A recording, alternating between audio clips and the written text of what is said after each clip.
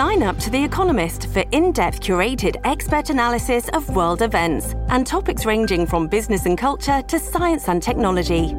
You'll get the weekly digital edition, online-only articles, curated newsletters on politics, the markets, science, culture and China, and full access to The Economist Podcast Plus.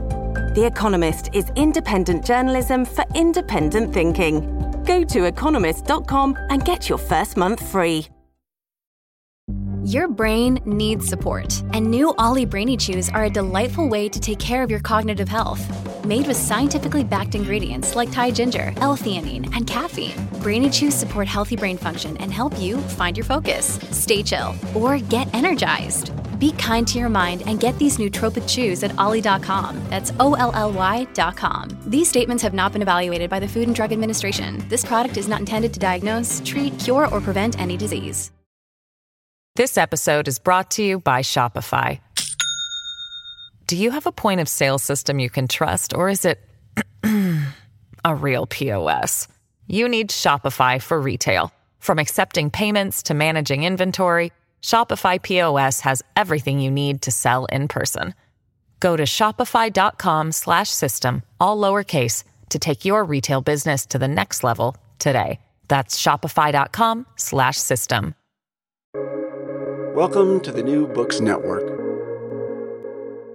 Hi, everybody, and welcome back to the New Books Network here on New Books in East European Studies. Today, I'm your host, Steven Siegel, and my guest is Professor Marta Dychok, who is the author of Ukraine Calling, a kaleidoscope from Hromadske Radio, 2016 to 2019, part of the Ukrainian Voices series, published by Columbia University Press and IBIDIM in 2021.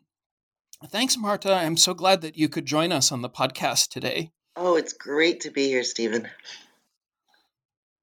So a little bit about Marta Dychok. She is associate professor at the Departments of History and Political Science in Western University in Ontario, the fellow at the University of Toronto's Munk School of Global Affairs, and adjunct professor at the National University of the Kiev-Mohyla Academy. She was a Wilson Fellow in 2005-06 and a Harvard Schklar Fellow in 2011. And among this book, or with this book, she has also published Ukraine's Euromaidan, Broadcasting Through Information Wars with Hromadske Radio by EIR in 2016. Ukraine 20 Years After Independence, Assessments, Perspectives, Challenges, published in 2015. Media, Democracy and Freedom, The Post-Communist Experience, published by Peter Long in 2009. And The Grand Alliance and Ukrainian Refugees, published by Palgrave Macmillan in 2000. She's also published numerous book chapters, and her articles have appeared in many journals, including Europe, Asia Studies, Demokratizacja, and Canadian Slavonic Papers. She has a doctorate from Oxford University, and her research interests are in mass media, memory, migration, and history. She's also an active podcaster, so this is the great part of our conversation today, and provides expert media commentary around the world, especially on Ukraine. So from one radio host or one podcaster to another, I want to ask my first question of you, and that is, what motivated you to produce this book? Well, this book is like a primary source. I created a radio show called Ukraine Calling on Hromadske Radio, which is Public Radio Ukraine, and produced 124 episodes from the year 2016 through 2019. And radio is ephemeral, and it gets broadcast and then it disappears. And I thought, would be really great to make a record of these interviews that we collected over those 3 years, really important period in Ukraine's history, to make sure that they would be available. As a historian, I'm really aware how important primary sources are. And we live in a world of information overload and everything's available on the internet, but we sometimes lose sight of what was happening yesterday, last week, last year, 5 years ago. And putting together these interviews in a book format has made sure that they will remain a source for future historians, for historians today, for people who are interested in Ukraine. And the value of these interviews, in my opinion, is that it doesn't just capture what was happening, it captures what people were thinking at the time the events were happening. And that is the part that often gets lost, because we can do a Google search and find out when the NATO summit was or various other events. But what people were talking about at the time that these events were happening, this is what's captured in these interviews. Mm-hmm. Could you introduce for our listeners what Hromadske Radio is? What are its origins? Can you compare it with other forms of public radio? Hromadske Radio is a grassroots project that started in the summer of 2013. So this is before the Euromaidan events. And again, this is something that many of us have forgotten. During the presidency of Viktor Yanukovych, Ukraine was subjected to intense censorship. And journalists were really frustrated. These are like quality journalists, because they were unable to work professionally in the existing media. And so in the summer of 2013, a number of these grassroots projects just sort of appeared. Hromadske Television, Hromadske Radio, and a number of others. And these were just groups of journalists who got together and decided to create their own media outlet where they could report on events of the day objectively without being told what they couldn't say either by their owners or being censored by the state. So a handful of people got together and they started creating podcasts like yourself. And initially they just put them up on SoundCloud. And then the Euromaidan exploded, and suddenly they became really hot. It's very similar to Hromadske Television, that this was this huge story. And what happened with Hromadske Radio is a commercial music radio station reached out to Andrei Kulikov, who was the chairperson of the project, and said, you guys need to be on the air. So we're going to give you some of our airtime so that you can put the news on the radio. Because remember, radio often is underappreciated as the media source, because we're all used to the internet and social media. But if you think of how a lot of people get information, it is still through the radio. And if you think to the Maidan period or any revolution, you've got a lot of people in their cars. They're driving places, taxi drivers, they're moving around. And so they've got the radio switched on, and that's where they're hearing information. Or people who are, working at home, and this is what I do. I've got CBC on constantly, and on the hour, I hear what the top headlines are. So suddenly they got airtime on this commercial music station. And then after the protests were successful and the Yanukovych regime was toppled, they were offered airtime on the state radio channel, which became the public broadcaster. So they suddenly were able to broadcast to the whole country. So that's Hromadske Radio, and they have maintained their editorial independence and their high professional standards. And in my opinion, they're one of the top media outlets in Ukraine because they are self-governed. And their only editorial criteria are the ones they have set for themselves. And Andrei Kulikov is a BBC-trained journalist, and they've got a really good team of journalists who produce really quality information. So that's the people that I was listening to, and a bunch of them are my friends. And when the Euromaidan started, they reached out to me and said, could you do some stuff for us in English to reach an international audience? So I did a series of little podcasts for them, and that's that book that you referred to, the Ukraine's Euromaidan. And again, I was thinking, I did these podcasts, but who knows what will happen to them, because they were all posted online. But again, online things disappear. So I put them together and published them in this open access ebook, which is still available, so you can still listen to those. And then the project became more, I don't want to say mature, but it stopped being just a few people doing podcasts. It became a serious project with an office and regular programming on air and so on. And they were thinking to continue their English language stuff. And it was a combination of my idea, their idea, and this project came up to have a weekly Ukrainian English language show about Ukraine. And so that's how Ukraine Calling was born. I'm really interested in the origin story. I know historians sometimes shy away from those things, but I'm really, I would say, impressed by how the book is introduced. Because, as you say, there are 124 episodes. The transcription must have taken a very long time. You have 500,000 words. I can't imagine ever doing that myself. I'm really grateful at New Books Network to Marshall Poe and Leanne Wilson. Marshall is really the founder of the network, and the team of people, even those who are editing and producing podcasts, along with all of my fellow hosts. So to start by doing something like this, alone is daunting.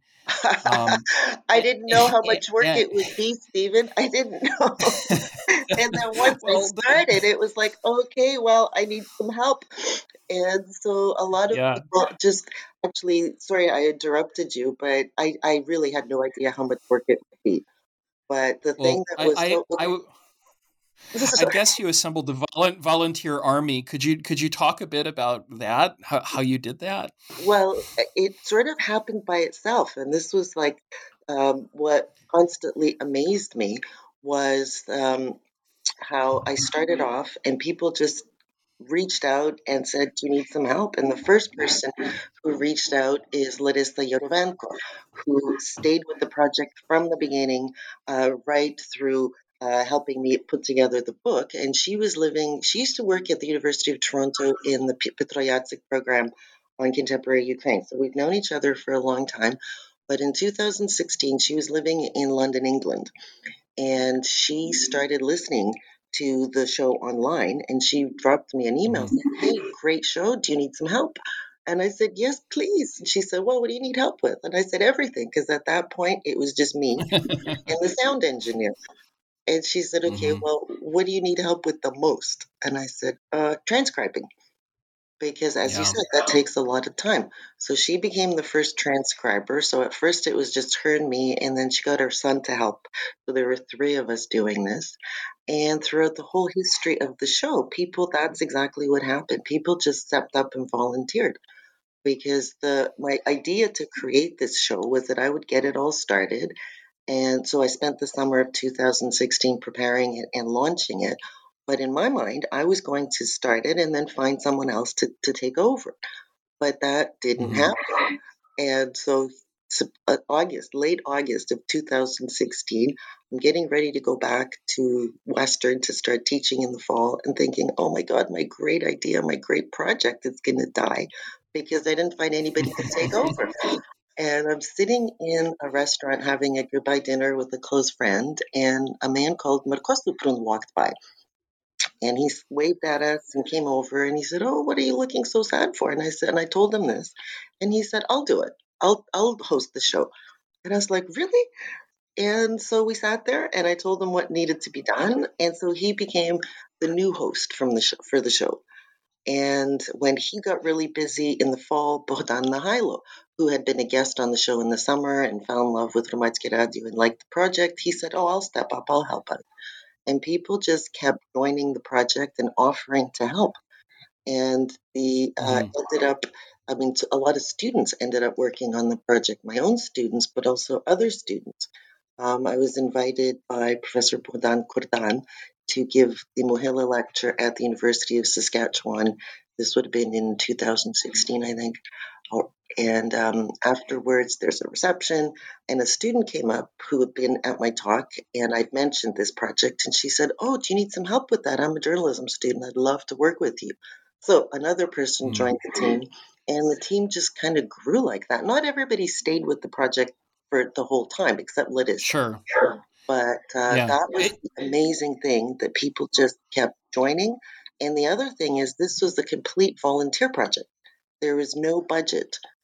So Yeah. nobody That got was paid my for other question. nobody got paid for anything. And Hmm. so that was the other thing. And people from different countries, different time zones. So putting the podcast together was kind of complicated, because the student from Saskatoon, Nicole King, she was in Saskatoon. Larissa was in London, England. I was in Ukraine for part of the time. The recording studio's in Ukraine. So we were working in different time zones and sending files and that sort of thing. So it was kind of a production, because with the time difference and Yeah. different parts need to get put together, but it all worked out. Like, we never missed a show. Hmm. So that was. It seems very organic, if I may say so. And the context, of course, was a very heady context, because it was after Maidan, but in 2016, so before the Trump election. Mhm. And I guess that leads me into the next question, which is really about content. If you could introduce the content of the book to our listeners here at New Books Network, people who are interested in Ukraine, because this is certainly a book about Ukraine. What was your process of selection? Did you think, I need to interview, Chrystia Freeland, I need to interview the Canadian ambassador to Ukraine? Or did it happen in another way, where you decided on, say, cultural programming first? Well, that's a really good question. The title of the book is It's a Kaleidoscope, and that's what it sort of turned out to be. When I was choosing the theme of the week, what the show was going to be about, I was thinking as a journalist and as a scholar. So it was both news driven and sort of big picture driven. And if you look at the table of contents, and again, this is just a selection of the interviews, there's only 30 years of Ukrainian independence, 30 episodes. But some of them are news driven, like the first episode is about NATO's Warsaw Summit in Ukraine and Ukraine. And Hmm. that was the story of the week. And then the following week, Canada's Prime Minister Justin Trudeau, with then for Trade Minister Chrystia Freeland, came to Ukraine to sign Canada Ukraine Free Trade Agreement. So that became the topic of the week. And then the third episode, a journalist, Pavel Sheremet, was killed. So that became the Hmm. topic of the week. And then the week after that, there were these massive religious marches in the center of Kyiv. So that became the topic of the week. And then there was no big story. And I thought, well, and so I reached out to Brian Whitmore and Oleksiy Harang, and we did an episode about the fact that the war was ongoing. And Brian Whitmore, who was then doing had started this great podcast, and he actually helped me learn how to do a podcast, his Power Vertical with RFARL, and then it's moved to Washington. And he came Hmm. up with this great quote, which became the title of that episode, Is War the New Normal in Ukraine? And then the following week, Right. it was the Olympics in Rio. So that became the topic, the relationship between sports and politics. And I reached out to Jairo Nascimento, who is a Ukrainian Brazilian. And so he gave us an interview of, on the ground and so on. So the topics were often news driven, but when there wasn't a big news story, then we would pick a topic that was, either culture driven or Hmm. sort Hmm. of what new books had appeared or related to history. So there was a series of Hmm. reports on around Ukraine's the coup, the 1991 coup. So that became the topic of the week, and then Ukrainian independence. And we also tried to do things like culture and legal issues. So it was sort of events driven and also thematically driven. Hmm. Yeah, I'm interested in the fact that you mentioned Brian Whitmore. I was thinking a lot about RFERL, Radio Free Europe, Radio Liberty. Maybe that's my closest analogy here to Hromadske Radio. I wonder if you would agree with that, or if there would be others, let's say CBC or BBC. And of course, there's Euromaidan, Ukrainian versions of media and independent media and information as well as disinformation. But I guess my question for you as a scholar of journalism and communication would be if you had in mind a model, let's say, for designing your programming and then making choices from that point forward. Well, I think Hromadske Radio is pretty unique because it is a grassroots project that has become very successful. So it doesn't receive any state funding. So like RFERL gets government money, public broadcasters in Canada, the US, Britain, Europe, they all get public funds. Whereas Hromadske Radio is entirely self-funded. So in addition to producing quality product, they are also constantly financially looking for sponsorships. So they do crowdfunding, they're applying for grants. Right. They've started doing some advertising, which is, ethical advertising. They don't take ads from nasty corporations, but so they're self-funded. So the model is different, and that's why they're very interesting and unique.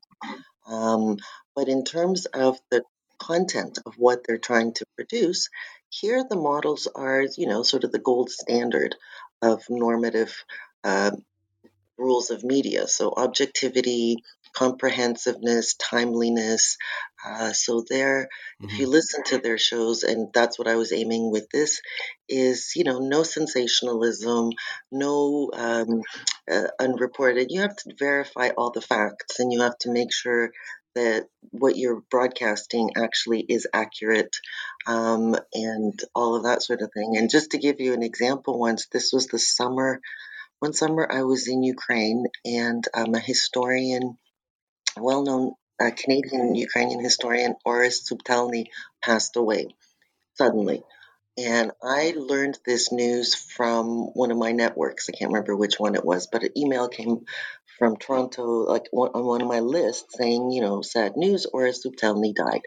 So I immediately contacted Kirill Lukyanenko, who's the main editor over there at Hromadske Radio, and I said, here's a news story. You can break this because you'll be the first because it hasn't come to Ukraine yet.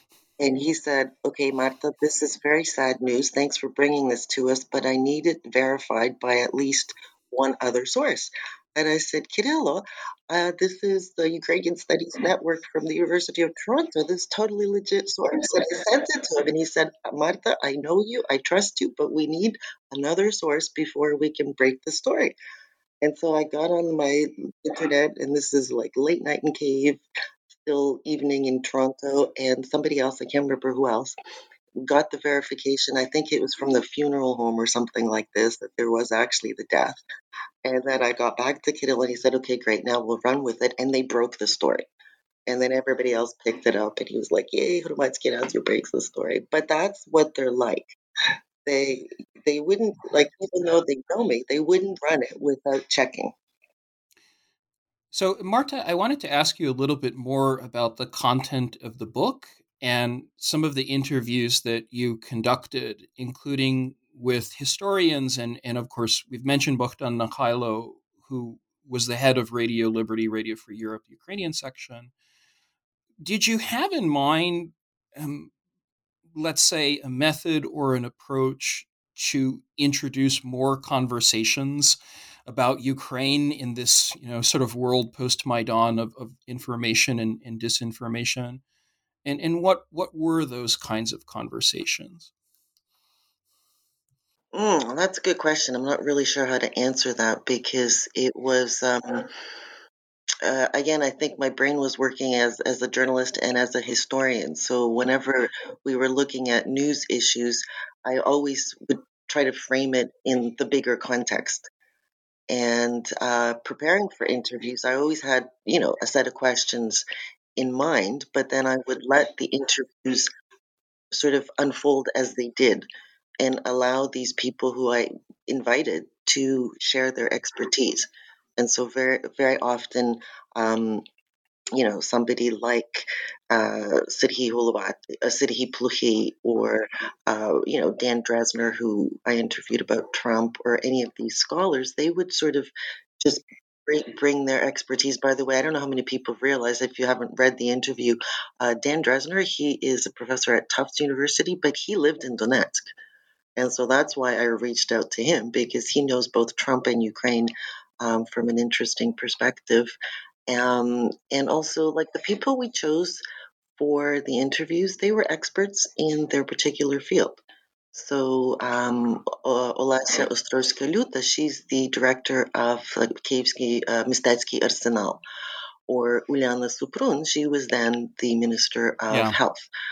I love that these interview. People, they came with their expertise, and then they just sort of shared it with us. Some of the fun ones were Michelle Tereshchenko, who was for a short time the mayor of, oh my God, I forget the name of the town, in Sumy. And he is a descendant of the Tereshchenkos, who were the big magnates in Ukraine. And really interesting history just came out through the interview. Because the interview was supposed to be about regional politics, but he also talked about his family history, how they got exiled to France, and what it was like being a Ukrainian mixing with the Russian exiles, how they didn't sort of work together. So that was kind of sort of an interesting, something that was unexpected. So that often happened, that the topics just sort of, the conversations unfolded on their own. This episode is brought to you by Shopify. Do you have a point of sale system you can trust, or is it a real POS? You need Shopify for retail. From accepting payments to managing inventory, Shopify POS has everything you need to sell in person. Go to shopify.com/system, all lowercase, to take your retail business to the next level today. That's shopify.com/system. This episode is brought to you by La Quinta by Wyndham. Your work can take you all over the place, like Texas. You've never been, but it's going to be great because you're staying at La Quinta by Wyndham. Their free Bright Side breakfast will give you energy for the day ahead. And after, you can unwind using their free high-speed Wi-Fi. Tonight, La Quinta. Tomorrow, you shine. Book your stay today at lq.com. At Evernorth Health Services, we believe costs shouldn't get in the way of life-changing care, and we're doing everything in our power to make it possible. Behavioral health solutions that also keep your projections at their best? It's possible. Pharmacy benefits that benefit your bottom line? It's possible. Complex specialty care that cares about your ROI? It's possible. Because we're already doing it. All while saving businesses billions. That's Wonder made possible. Learn more at evernorth.com/wonder. Could you talk a little bit about your conceptualization of Ukrainian history as well? I know that you said you wanted to go back 30 years, so really 1991, Ukrainian independence. You're doing this at the moment in summer 2016 and all the way, I think, really up to 2019 with all of these episodes. Did you want a broader perspective on Ukrainian history? And here, of course, I have in mind the interviews with Frank Sisson and Serhiy Plukhy. The Plukhy interview is also quite fascinating because he's talking about, he produces a book a year and he's talking about the sort of the style of writing. But I wanted to ask you, as a historian and a journalist with a world of experience in journalism, how you conceived of Ukrainian history. Did you want to go, let's say, way back before 1991? Was the annexation of Crimea event sort of central? Was Maidan central to your understanding? What did you do with Ukrainian history in choosing these people to interview on the episodes? Well, my conceptualization of Ukrainian history follows Hrushevsky. So traced back to Kiev and Rus before that.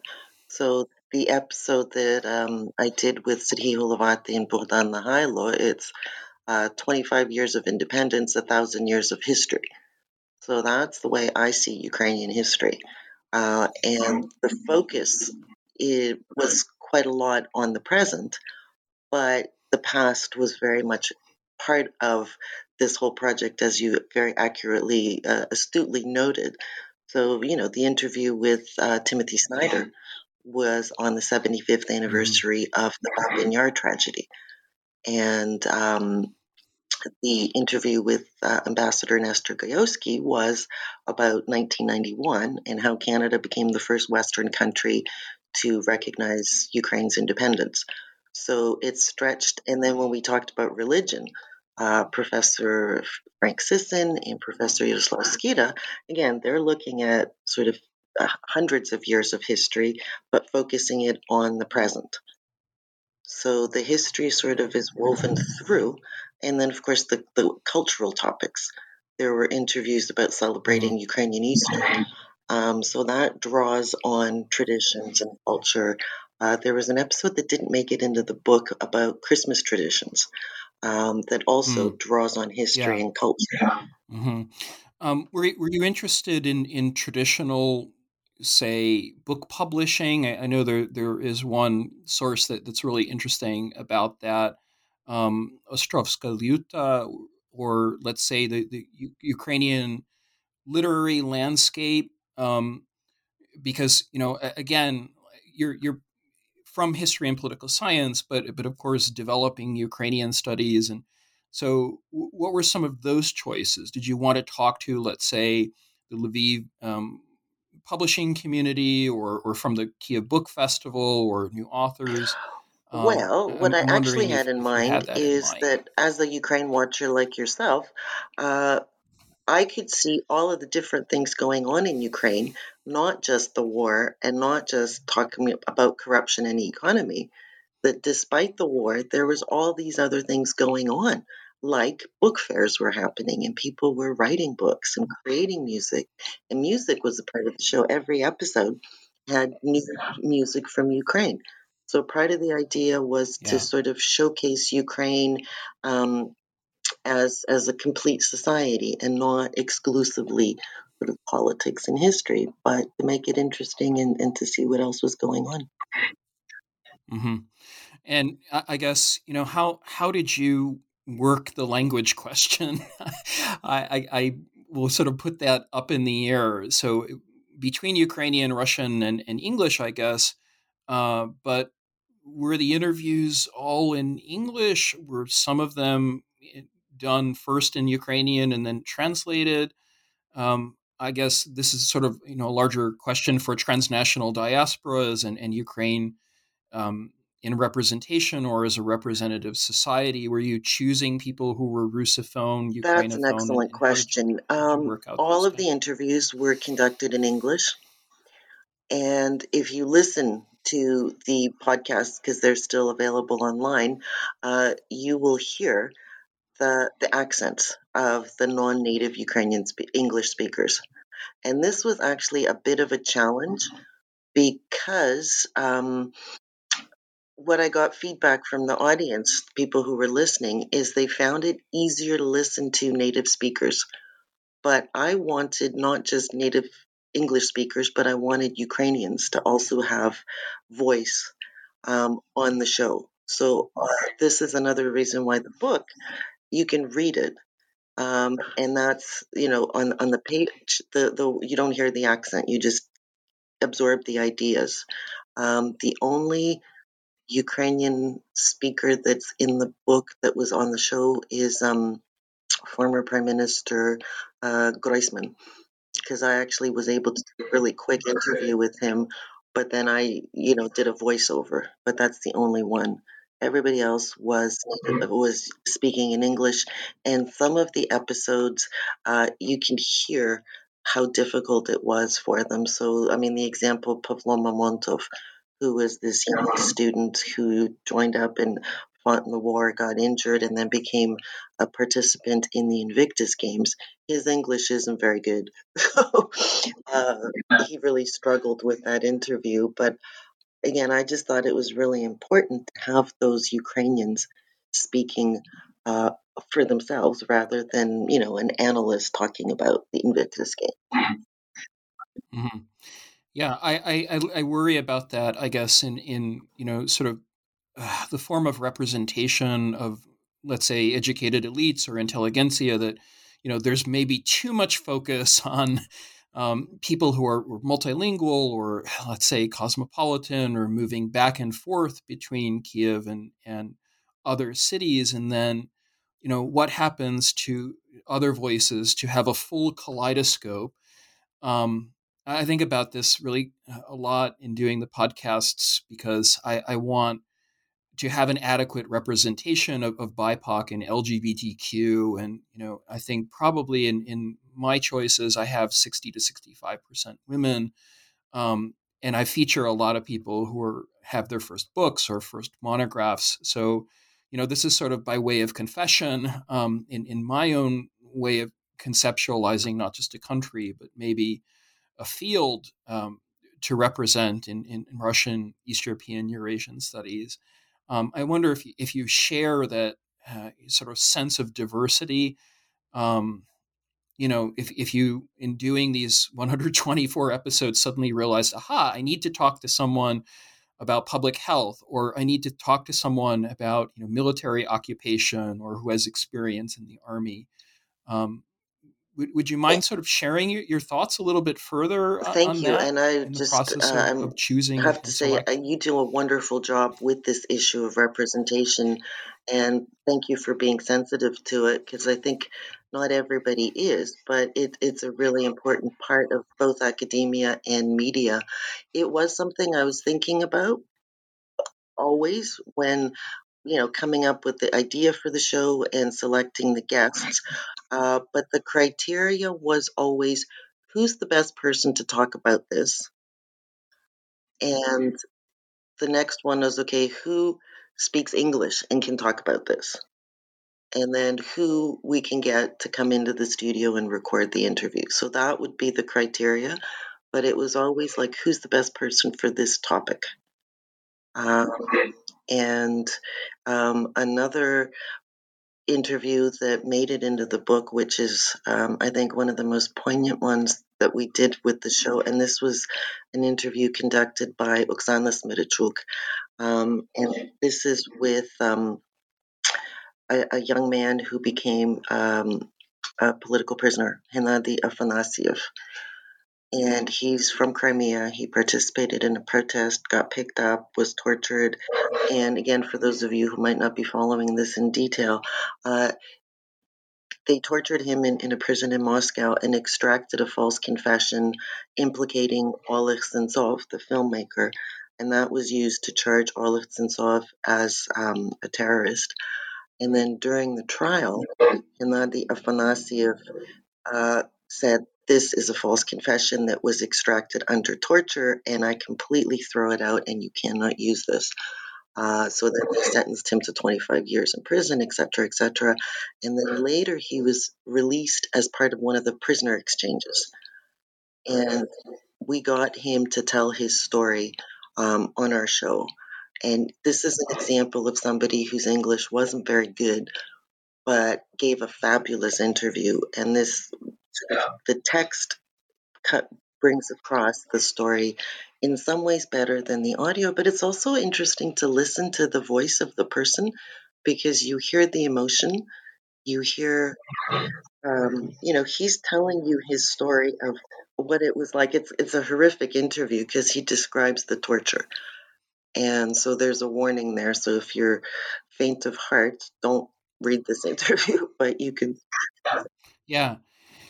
No, it's true, Marta. I mean, this is one reason why I love the form of audio, because exactly as you say, to my mind, it's kind of operatic, and you're flattening people on a page. If you're just reading the transcribed interviews, you don't hear the anxiety. You also don't get a personality.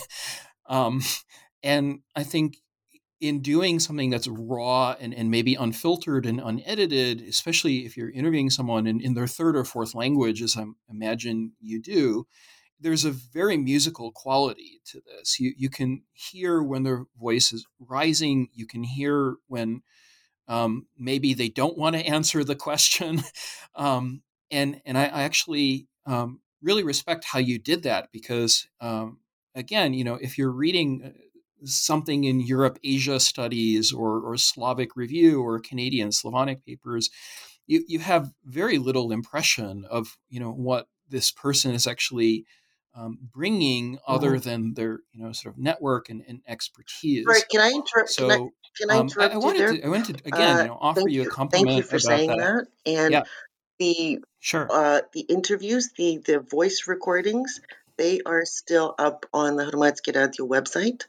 And for each episode that made it into the book, Excellent. there's a link in the actual, like at the beginning of the interview. So you can see, for example, if you want to hear Hennady Afanasyev's interview, you go to page 153 and the link is there. So you can, I don't know with the ebook if you can just click on it, but if you can't, you can just copy and paste and you can listen to his voice. So that is available to the readers as well. Excellent. Thank you. And I appreciate that. So I wanted to ask you some questions since we're sort of wrapping up with the content of the book about the future of Ukrainian journalism and how you see this in developing in the next few years, perhaps in the 2020s. Could you give us an idea of what you see as promising in new media? And again, this is not just a diaspora question, but it's a question of expertise and knowledge and commentary and extending beyond the world of traditional media and book publishing. Do you see a future in these, sort of crowdfunded or self-funded Patreon type podcasts? Given your experience over these several years in hosting and trying to put together things Or no on budget, as it what I would call a shoestring budget. Well, Ukraine's media needs to be looked at in the larger global context because what's happening in Ukraine's media is very similar to what's happening in media everywhere else. I mean, democratic countries, we're not talking about China or Russia, but the issue of ownership, of editorial content, of financing, of dissemination, of distortion, of misinformation. These are issues that Ukrainian journalists face, that Ukrainian media faces, but these are issues that journalists in the United States and Canada and everywhere face. So the availability of good quality information through journalism is something that, in my opinion, is under threat globally. And that's why I think that these types of initiatives are extremely valuable because there are people in the United States like yourself who are doing these podcasts because it's important. And Hromadske Radio, they believe in the values of objective journalism. And so they're working towards that goal. The reality, though, is that the large media corporations are owned by businessmen, whether it's Ukrainian businessmen or other American businessmen or Australian businessmen, and their motivation is not public service. Their motivation is profit and shaping public opinion. So the quality of information in media everywhere is under threat. And I think it's really just the public broadcasters in the countries where it exists that continue to be motivated by public service. That their motivation is to inform society so that people can make informed decisions, not to entertain them, not to distract them, not to get them to buy things because of the advertising. So, and social media is another. They're corporations. Their goal is not to provide accurate information to have an informed citizenry. Their goal is to make money. Yeah, I wonder if you could say something about the sort of oligarchic scene in Ukrainian politics. every journalist that I've met actually shares that exact same sentiment. How easily a channel can be bought, how easy a person can be bought in the world of crony capitalism. And I guess I would say, reading the great interview that you did with Olga Anuch about women in Ukrainian parliament, and the increasing number of Ukrainian women politicians, I would ask you, how actually to get an objective and transparent message across.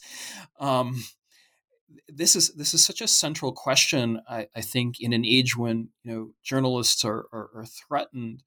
Um, do you think about this, Marta? I mean, especially in the world of the Ukrainian, let's say, parliamentary scene or political scene, how you can get those voices framed and platformed. Well, I think about this all What, the what time. is your way of doing So, that? and again, sort of this project Ukraine Calling and getting the book, that was, coming out of that there needs to be, these sort of objective voices out there and recorded for posterity. Um, the the situation in Ukraine's media is constantly in flux. There are initiatives by the current Zelensky government presidency and in his party to rein in the oligarchs. And the oligarchs are the ones who own the major media corporations.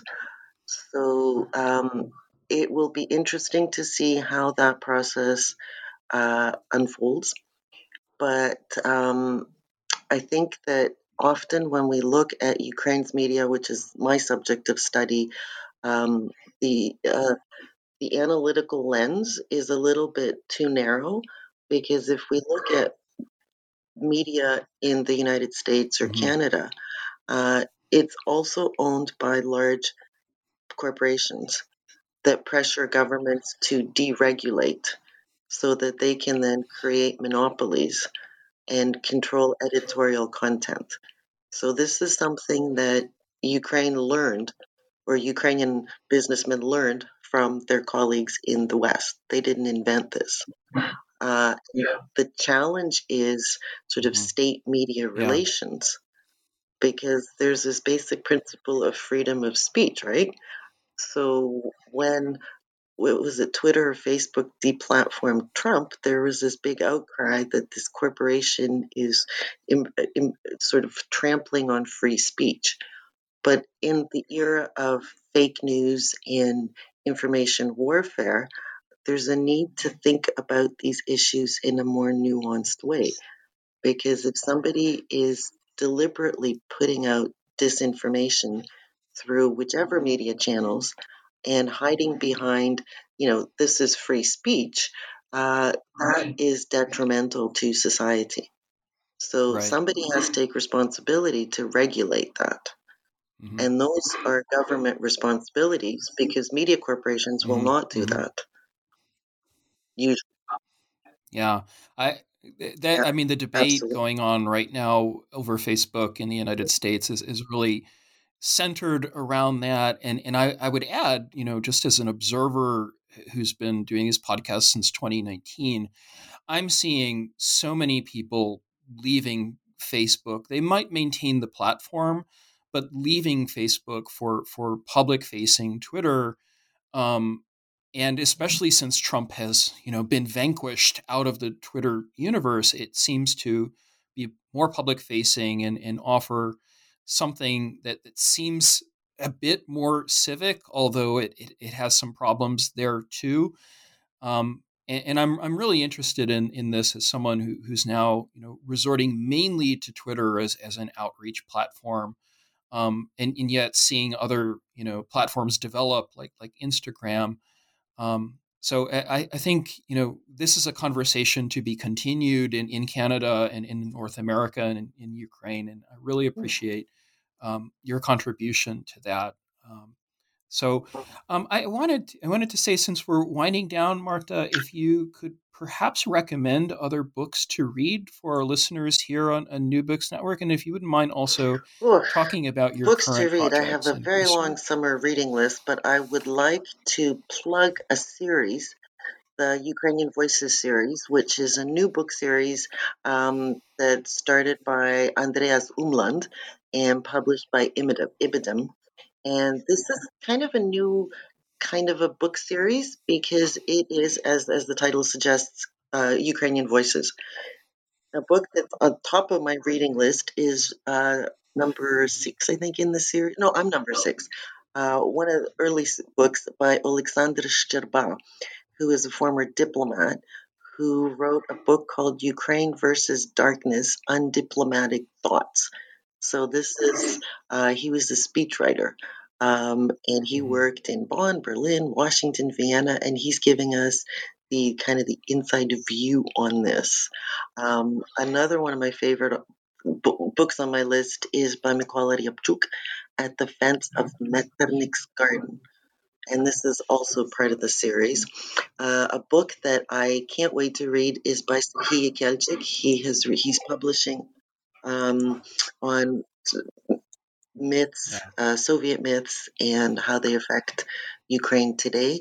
I could keep going because there's a lot of lists, but I don't want to offend any of my other friends who've written interesting. Oh, yeah. Well, a book that I have read in Ukrainian but wanted to plug is the English translation of Stanislav Asayev's book on his experience in a prison in the occupied territory of Donetsk called Isolation.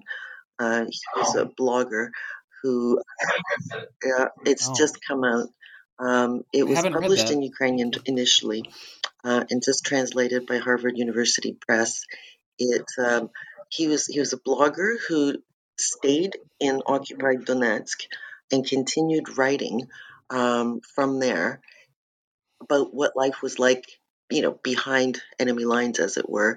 And then he got captured, charged with treason, thrown into prison in this infamous isolation prison where they torture people in horrific ways. He was then also released in a prisoner exchange, and he published what life is like in this notorious prison, and it's hair-raising, worth reading, and it's just appeared in English. Okay. So that's something to put on other people's reading lists. What am I working on? Where do I start? What are you working on? Yes, this is the big question. Are partially complete. My favorite summer project is I want to finish this story about a young volunteer called Sashko, who in the summer of 2014 went and joined a volunteer battalion. I happened to meet him by chance during the oath-swearing ceremony outside of Kyiv, and I stayed in touch with him through his brother. So he was in the Battalion Donbass, and I stayed in touch with his brother, so I got updates on what he was up to for a whole year. And then he left the battalion, went back home, got married, and so on. And so I'm now writing up his biography, and it's 2/3 written. But so hopefully this summer I'll finish that project. That's exciting. And I've got a couple of other little things. I did a survey of my media and politics course when the pandemic started, what media sources they were using and why. And what I saw is that many of them switched to what's called traditional or conventional media sources because they wanted accurate information. So even though they were all using social media before, when the pandemic started, they switched to CBC and that sort of thing. So I need to finish writing that up. And I've got a big project that I've been working on for a bunch of years, but that's going to have to wait till my sabbatical. And that's looking at the relationship between media and memory and focusing on World War II representations of displaced people. So this is bringing together my sort of early work, my doctorate on World War II refugees, and my recent work on media and bringing memory into it. So that's, and I'll stop there because I'm sort of.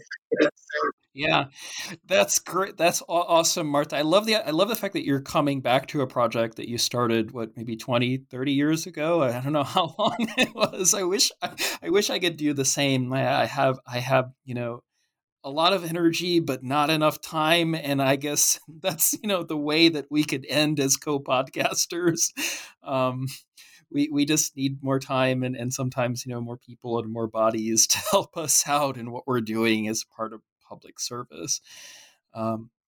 So I commend you and I congratulate you on this book, which is called Ukraine Calling, a Kaleidoscope from Hromadske Radio 2016 to 2019, published by Columbia University Press and IBIDEM in 2021. We have been speaking with Professor Marta Dychok, and I really appreciate you spending time with us here today on the podcast on New Books Network. Thank you so much, Marta, for joining me. Thank you for having me, and I hope you enjoy the book. And click on the link so you can actually hear the shows.